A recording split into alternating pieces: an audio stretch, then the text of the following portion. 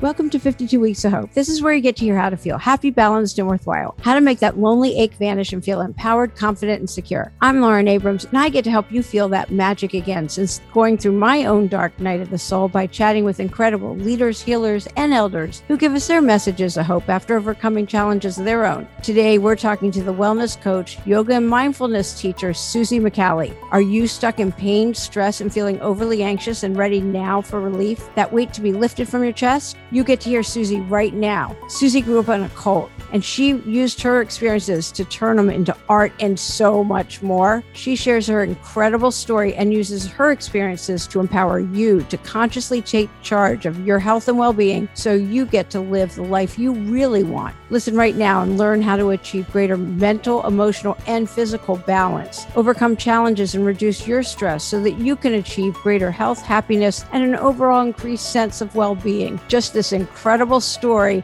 Welcome to 52 Weeks of Hope, Susie. Thank you so much. Beautiful introduction. Thank you. Yeah. Now, you grew up in a cult and turned that experience into art. And I mean, that right there just begs so many different questions. So I have to start there. Can you please tell us, where did you grow up and what was that experience and how did you turn that into art? Because that's just so beautiful. I know there's so much in that. So yes, I grew up in a cult it was called the Children of God, and then the Family. They had a rebranding after some bad press. Yeah. So wait, where was this? So this was in Brazil. So grew up, my parents were both musicians. They joined the organization as young people, teenagers, and really my mother is Brazilian and she was a teenager and started getting involved with the group. My father is American from Maryland. He had hitchhiked to California and kind of synced up with them there. And it was part of the whole hippie movement, and so with them, that's how he made his way down to Brazil and lived there for 20 years. So they really had, these beautiful intentions and this passionate hearts for service and for living what they thought was a very genuine, religious life. And there are some beautiful things about that. And there was also a lot of pain and a lot of trauma in the way that we were raised. It was fairly dogmatic. We didn't have very much contact with the outside world and even with, outside extended family members. And so it was really kind of this bubble, which again had both beautiful things. Like, for example, we would sing every day as a group, and part of my love of music, and now, of course, I'm a musician as well, is probably born, I'm sure, from that period. But then also the downside and traumas that, abuses that I experienced and even sexual abuse. And, part of my journey of healing has been, like Brene Brown, of course, talks about the courage of vulnerability and finding that story within myself and acknowledging it for me first for my own healing and then being able to share it with others. Some of the beautiful outcomes of that have been actually other people in my family coming out and with similar stories. And so that messy, ongoing healing process can really begin. Do you have siblings? I do, yes. I'm the middle of 5. Wow. And so how long were you in? Did you guys live in the cult? Yeah. So we kind of transitioned out. I moved to the U.S. when I was 10 in Miami first and still with the organization, and then with Texas, and moved to Texas still with the group. And then probably I was around 12, so the most awkward period of your life, 12, 13. And that's when we left the group and went out on our own, which was really scary for all of us. My parents had never had normal, quote unquote, normal job. And so they're out there, trying to figure things out and keep us safe financially. And, it was the first time being on our own with our own house. And really just for us kids, that painful, really identity struggle of, okay, we were these special, we were always raised to believe we were these special chosen people. And now all of a sudden we are what they called systemite or backslider. And so that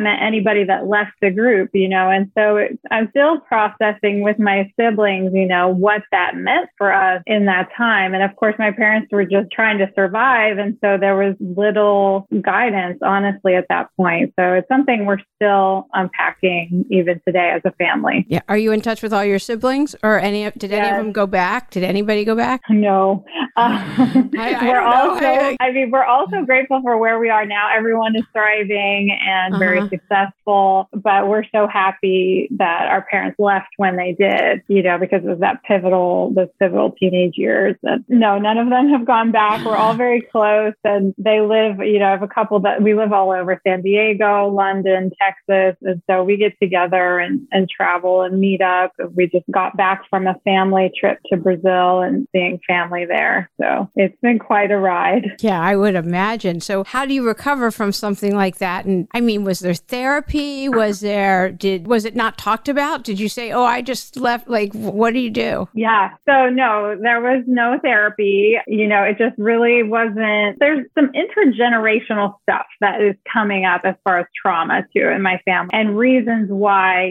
there was a culture of secrecy kind of passed down. Like, for instance, we just found out through DNA testing that we're all Jewish. Oh, my stepsister just found that out through the, what is it? What's the DNA thing with right. Yeah, anyway. I think my mom did ancestry.com. Yeah, that. And one of those. And so she actually had family members to contact her, and she made some big discoveries about new family members. It's her story to tell, so I'm going to leave it at that. For many reasons, this was something that was secret and that was not safe. When they moved to Brazil because of persecution, it wasn't safe for them to be who they were. And so, going through that, I think it just developed a culture of, not talking about our things. And so when I was struggling with anxiety, depression as a teenager and engaging in all these risky behaviors, drugs, sex, just all this exploring that really, I look back on it now, and it was me trying to find balance. And even, now as a yoga teacher, as a mindfulness teacher, I look at it also from nervous system point of view. And it was really me just trying to find equilibrium and reaching out to all of these external sources to do so, which we know is not very productive a lot of the time. So, to your question about, what kind of support was available, it was like, go read your Bible, go pray about it. No, we're not going to go do therapy. Like, that's not how we do things. That's not really part of our family culture or what we believe. And we're just now changing that in our own family. So it made it for a very difficult transition. And it wasn't until I was in my 20s and I discovered yoga and all these mindfulness tools, and then kind of went down that rabbit hole, getting, I'm a certified Reiki master. I've been coaching folks for a decade plus. And, but it was really out of desperation, to be completely honest. Like so many of your speakers share about how where they are in their healing journey has come from a place of pain. And, that was really my motivator for writing the play as well. As you mentioned, turning trauma into art. Yeah. So did you go to college? I went to college. I just got my master's finished last summer during COVID. Oh, congratulations. I know. I saw that up there.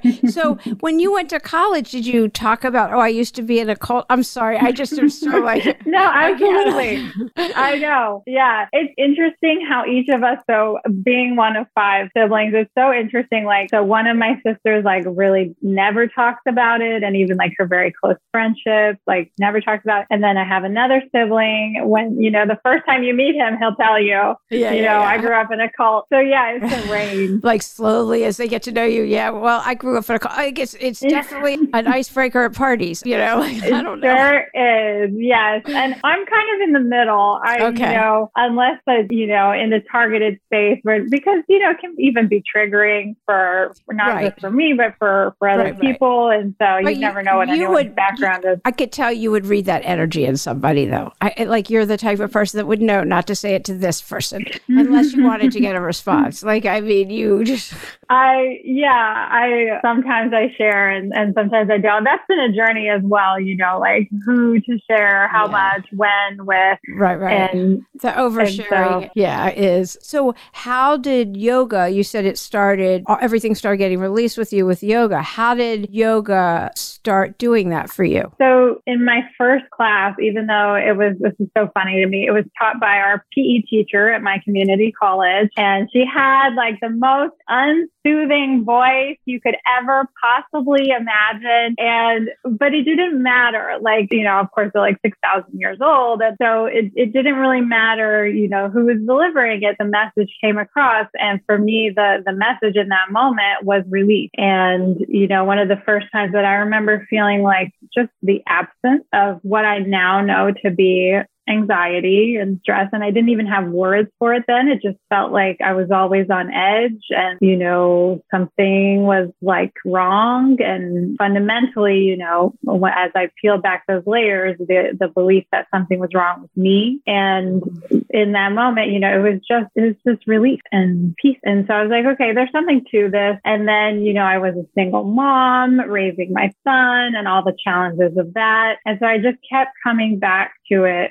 periodically, and then finally was like, okay, I'm going for it. And, opened my studio shortly after getting certified. Now I'm a 500-hour yoga instructor. And as I mentioned, a lot of other modalities that I've gotten into, including tapping and access bars, and even became a certified Tantra practitioner as a way to really address my own healing and then share it with others. Well, sure. If you were sexually abused, just lost it. Something bars? Access bars. It's another healing. Yeah, it's another healing modality that was kind of channeled and really works with the energy systems of the body to help us find balance. There was a period of time where I was like, people kept telling me, well, you do so much, because I'm a musician, I have an album out, I'm a playwright, I'm an actor, I've starred in films, I do speaking, I do coaching, and then I have, my practice, and I also started a nonprofit. So we bring yoga and arts into underserved schools. And I'm very passionate about that. But, it's like you do so much. And then I thought about it. I'm like, no, really, I just do one thing. And that is healing. That's it. Like, whether it's through the arts, whether it's through yoga, meditation, like whether it's for me, whether it's for others, like it's just that one thing for me. Yeah. It's like I'm of love and service, and that brings hope. So I understand. I completely get that. So you turned your experience into art. Do you want to talk about how you did that and how somebody else would be able to do that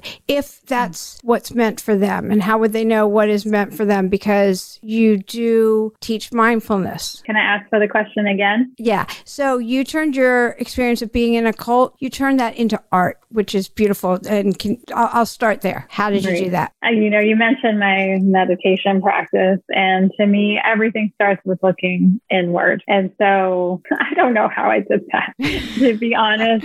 I had a lot of support, it was part of a journey along the way. I worked closely with collaborators, had a lot of encouragement. So I certainly didn't do it alone. But for me, it was reflecting on that. And then it's like, Morgana Ray, who was also on your show, talks about the process of alchemy, taking, the deepest, darkest, richest compost and turning it into something that brings light. And so for me, that looks like writing my own play and producing and directing it. And then it looks like writing my own story and my one-woman show and taking it on the road and doing it off Broadway and sharing it with folks in that way. So to anyone that is interested in turning your story or your compost into art, I would say absolutely do it. And I think getting clear on the reasons why, getting clear on my why, like so many people talk about, was very helpful in being able to see it through, because not everybody was thrilled that I was doing that play.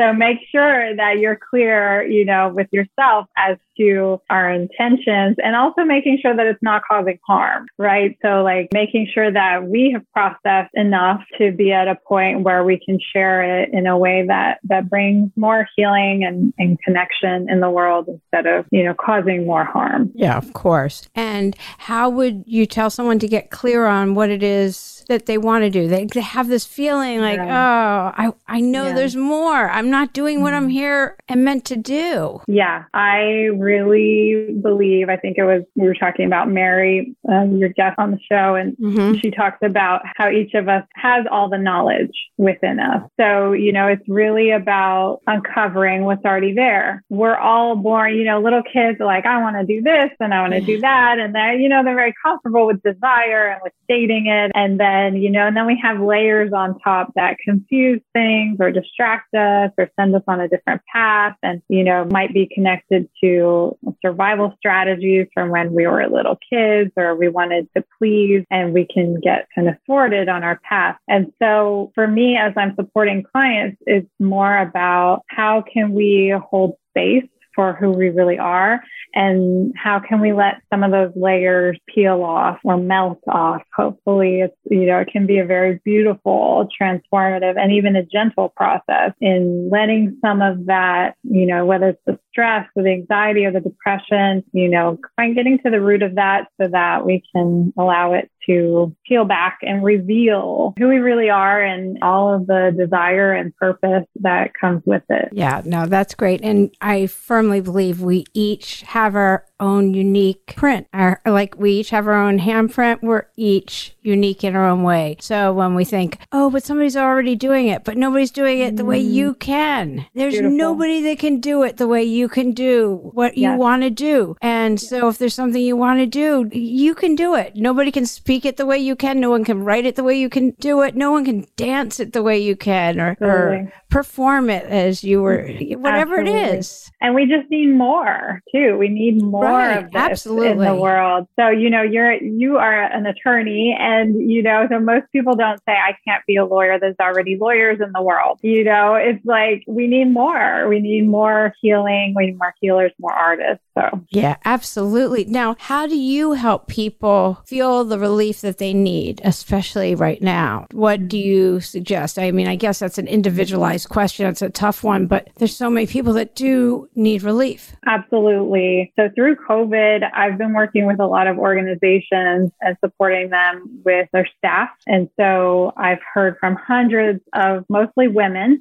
who I have the fortune to work with. And this is a huge one that comes up is I need relief. We survey people and that's one of the top things that we're hearing is I need relief. And so once we understand the problem a little bit more, there are thousands of ways that we can address it, whether that's through the breath, whether that's through journaling, whether that's through movement and stretching, whether it's through creating healthier boundaries for ourselves or with work or family. So those are some ways that we can address, but really taking time to look at this, not only individual, but collective issues that are coming up. And you're right, it's individual for each person. It's different for each organization as to what is causing the stressors and the pain and the isolation for folks. But then once we spend time with that, really, again, trusting that we all have this innate wisdom to be able, when we have the opportunity, and it's really helpful to have someone holding space for us and to do this work in community with our peers. One of my favorite quotes from Miriam Greenspan is that healing happens in community. And I really believe that, it's not just by ourselves on our meditation cushion, and it's not just in therapy. Those are all important, but we also need that social healing, social justice piece, which is part of what I believe that we're all both individually and collectively searching for. So that was kind of a roundabout way to look at really spending time with the problem and trusting that we have answers within us. So a lot of my work is facilitating folks to do that inward journey. And we do a lot of journaling and we use a lot of different tools to help us get there. And for journaling, I was always taught to handwrite, not on a keyboard. Is it the same? Is that what you teach? I believe so. There's something about that hand-head heart-body connection with the handwriting. A lot of my plays and screenplays I do by hand, and then I transfer it over. So there's something to that for sure. Yeah. Now, you founded the Breathing Room, and can you talk about the importance of breath? I don't mean just for staying alive, but you want to talk about what the Breathing Room is and the importance of breath? Yes. We'll start with the breath. Yeah. The first thing we do when we're born, the last thing we do before we die. It's pretty essential, pretty key. And yet many of us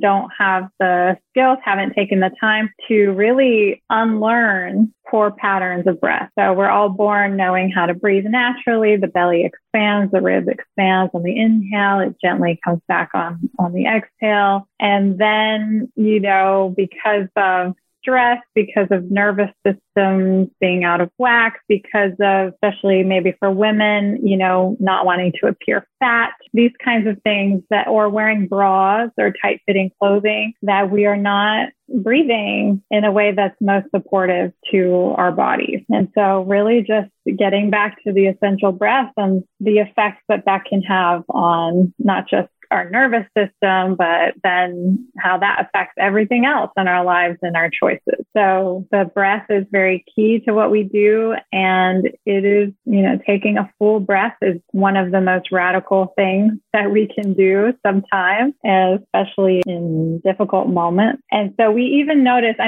we all do this, the breath really reflects our emotions and our thoughts. So we all know that when we're feeling anxious, the breath might be more shallow and higher up in the body. And then when we're feeling calm and relaxed and safe, the breath might be longer. We might especially have a longer exhale. And so just really building our awareness to this very key and quote unquote basic human thing that we do so that we can have more ease and more influence over our thoughts and emotions. And then, the Breathing Room, I started it about 8 years ago, and I really wanted to bring together both yoga and the arts and all of these healing arts kind of in one space and really make it accessible to folks. So a lot of people that we work with are newer to the practice, and so they have all the, reservations like, well, I can't do yoga because I can't touch my toes. I hear that a lot. I'm not flexible enough, or, I can't meditate because my mind never shuts off. And of course, that's not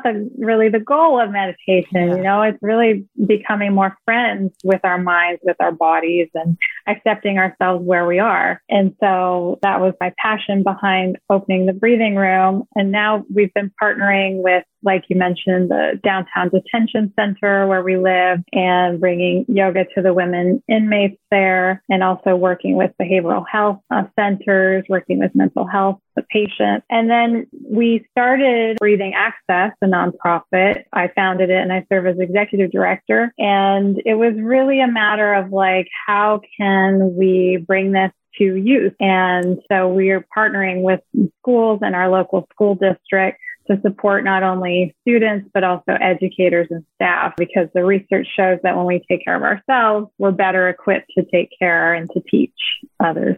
Definitely. If they're doing it, they're going to pass that on. Right. I talk about, do you have, that's a good segue too. What practices do you do on a regular basis? So to me, some of my friends are like, oh, you're so disciplined because you do this, every day. And I was like, I never really thought of it as discipline, because for me, it's really my medication kind of a thing. For me, it's maintenance, and it makes me feel good. So naturally, I want to do it, and I feel it when I don't. So as far as what I personally do every day, and this is not what's right for everybody, this is what's right for me right now. I meditate in the mornings. I have my tea. I do my journaling. I do yoga. I walk pretty often. I'm getting into gardening. So those are some of the things that I do. And then I have boundaries with my phone and with work. And I'm also not on social media, and I haven't been on for a few years, and that's not right for everybody. It was right for me, and that could change at any moment. But those are some things that I do to maintain and stay healthy. And I have a pretty strong social group that I nurture my relationships. And so those are some of the things. I love those. Those are so great. And what got you started, like really in, like with the journaling? Why would you have started? Here you are, you're doing yoga, you founded the meditation. What made you start journaling? I really trace that back to, I took a course called The Artist's Way that a lot of people have heard of, very familiar with. And so I love Julia Cameron. I read all her books. And so I started doing morning pages and I've just kept it up. That explains it right there. Okay. Yeah. Amanda Payton, one of my earlier, I think it was early, her episode was out, I think in January. She does The Artist's Way and she talks about journaling. And she also talks about for somebody having a hard time getting out up in the morning, just make one of your goals, wash one dish. Like make your goals that small and easy. Don't make it look for a job, 5 jobs, or like, you know, she made it the goal setting so small because that's how she was able to do things, because she's been in that place. I mean, and I talked to her when she was on location in London. So, you know, the fires were raging here at the time and she was, and you know, everything changes. So anyway, it's just interesting. That is so important. I really want to underscore that is really baby steps. So even as I sit here talking about, you know, and of course at this point I've customized my whole life around my practice and what's right for me. That took a long time. It didn't happen overnight. And I am very lucky to have the life that I have right now that I've built. But yes, the baby steps, you know, is really how we get to where we want to go. So the teeniest, tiniest action, you know, whether that's waking up at the same time every morning, you know, which is so important for our circadian rhythm, just finding that smallest little next step. Yeah. Do you have a message of hope you want to give? So many of the folks that I've been talking to during COVID and now post are dealing with isolation and feeling like you talk so much about in your podcast, feeling alone. And so remembering that we are connected, whether that's to other people or whether that's spirit or nature or our families, you know, that we are not alone and that we are okay, that you are okay and that you are safe. Hope, you know, if you're not safe, taking steps to get to a place to be safe. And once we're there, retraining our nervous system to know that we are okay, that we are safe, and being able to create our lives from that space instead of creating from a place of fear and insecurity and isolation. That's such a good message to give. It's really important. And anybody who wants to get in touch with Susie, all of her links and everything will be on the website. And she does private coaching. She does so much, but she does do private coaching as well. I do want to take a minute to mention that. Is there any question I should have asked you that I forgot to ask that you wish I had asked? And we're going to be off of this and you're like, Lauren didn't ask me this. Okay, hold on. You should ask me to sing. Oh, I've never asked anybody to do that. Is there something in particular that you should be singing? So I can't believe I'm suggesting that, but I hosted a group for leaders during COVID, and based on what each of them was struggling with, we created a collective song that I wrote. And it's very simple. It's kind of like a little mantra. And so I would like to share that with folks right now. Okay. And if you feel like humming along, that is so beautiful and balancing for our nervous system. So please feel free. It's a simple tune. So I think you'll get it just fine. I am brave, I am brave, I am brave, I am brave, I am worthy. I am more than enough. I am brave, I am brave, I am brave, I am brave, I am worthy. I am more than enough. You can keep singing that song. You can replace it with the words that are especially meaningful for you, like I am safe, I am safe, I am safe, I am worthy. But finding simple things that you can thing as a mantra. I do have an album on Spotify that we'll link to that has some soothing songs like this. Ah, that was wonderful. I had no idea what to expect. I was like, okay. Me either. The look on your face. You got to watch this on YouTube now so that you can see the look on Susie's face when she said that. And you look radiant right now. I love that. Thank you. Yeah, this was fabulous. That was very, very fun and surprising. And you just made my day. So, awesome. Yeah, thank you so much for being a guest today on 52 Weeks of Hope. Thank you. Thank you so much for doing this. Yeah. I hope you enjoyed this week's episode and take with you Susie's messages of hope, empowerment, and mindfulness. Such great messages we get to take into our week ahead. Join us in our Facebook group where we're talking about everything from today's podcast, as well as gratitude and healing and reaching for your biggest dreams. We also have a monthly meetup in the 52 Weeks of Hope Facebook group with different guests each month leading healing and tapping or breath work and different types of modalities for you. So be sure to join the Facebook group and also get on the email list so that you know what's happening. You're one of the first in the know, so to speak. That's at 52weeksofhope.com. And in September, we're having a free breathwork session, which is really fun, and we all get to join in that together. So be sure to join in 52 Weeks of Hope in the Facebook group and get on the email list on the website, 52weeksofhope.com. Next week, be sure to tune in for a PR expert motivational speaker. She's a super motivational speaker. You will just be ready to go after listening to Michelle Lamont. She's also a coach. If you're sick of feeling alone, choosing the wrong path, wrong partners, things like that, or that life's too hard feeling, Michelle has been there, that's for sure. And she's learned those hard lessons. And she is on next week's episode teaching you how to choose that easier path and listen to your higher self. She's personally manifested an interview with Oprah Winfrey, Kim Kardashian, Cindy Crawford. She just moved to her dream home on the beach, right on the water. She's an amazing speaker, gigs all over the country right now. And listen for how she's truly turned her life around and she'll teach you how to do the same. That's next week for a really uplifting episode. Thank you so much for listening. If you're enjoying the podcast, please tell 2 of your friends as well as leave a positive review. I'm Lauren Abrams. Thanks again for listening.